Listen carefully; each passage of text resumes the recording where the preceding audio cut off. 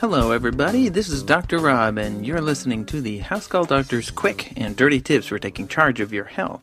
This week's episode is the second of a two-part series on psychological disorders. Now, no snickering about it being autobiographical.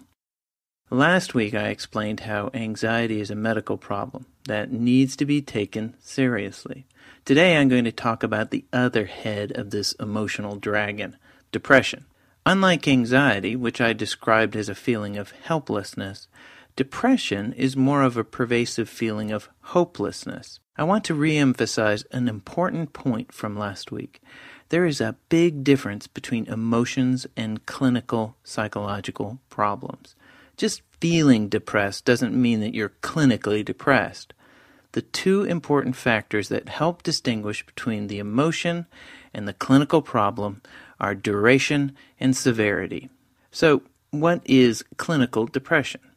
Clinical depression is defined as having 5 or more of the following symptoms present for most of the day, nearly every day, for a minimum consecutive 2 weeks. Feeling of depression, loss of interest or pleasure in most or all activities, sleeping too much or not being able to sleep, having a change in appetite or weight, being really slow emotionally or agitated, having low energy, experiencing poor concentration, and having thoughts of worthlessness or guilt or recurrent thoughts about death or suicide. A lot of time people know that they're depressed, but not always. Sometimes people don't actually feel all that depressed, so they figure they must not be. But these folks are tired and they don't have any interest in the things that they usually enjoy. They can't concentrate and they can't sleep despite being very fatigued. That's depression, and it can go undiagnosed for years. But how can that be? Well, there's a certain stigma attached with depression because in the past, people who were depressed were often falsely considered either too emotionally weak to face the hardness of life or just plain crazy.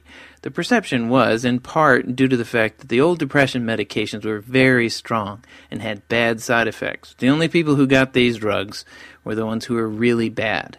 Well, that's not the case anymore. To understand depression, you have to understand the cycle. There is a vicious cycle with depression. Many depressed people don't sleep, which makes them feel tired and unfocused. This in turn can make them more likely to struggle at work and school, causing poor reviews and grades, which of course make them more depressed, and so on. Additionally, a person with depression is generally sad and has no energy and feels bad about his or herself. They need to get help, spend time around other people, and find things that make them feel good. But depressed people often isolate themselves. It's hard for them to be around people who say, "How you doing?" And even more difficult if those people try and help them fix their problems. So this makes them withdraw and be away from those people who they need in the first place, which of course makes matters worse. It's like they've painted themselves into a corner. And if depressed people have feelings of death and suicide, they may isolate themselves even further. Having suicidal thoughts can make depressed people believe that they're crazy or just real weak. They don't want others to know about these thoughts, and so they isolate themselves even more, making their depression even worse. They may interact with others if they have to, but they don't connect. So what should you do if you think you or a loved one might be depressed? Well, here are my 5 quick and dirty tips about depression.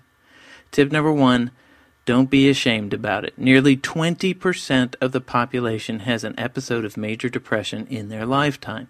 It's a problem that needs help, and that's just part of being a human, needing help.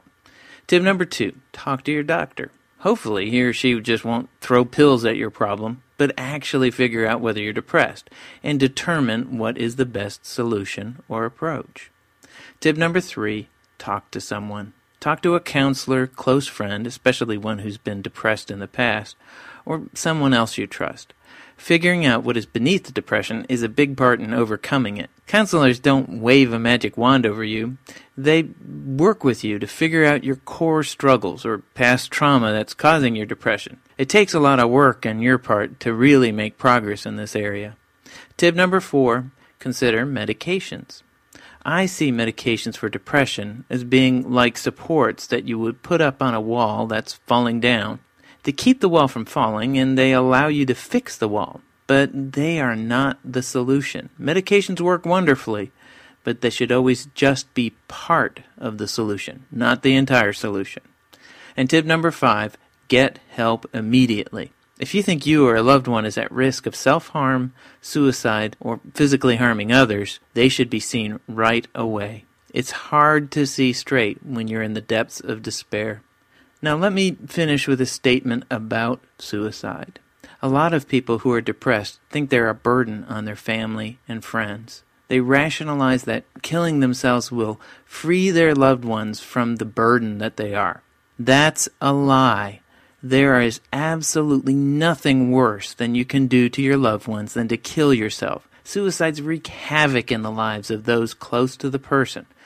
It's never a selfless act.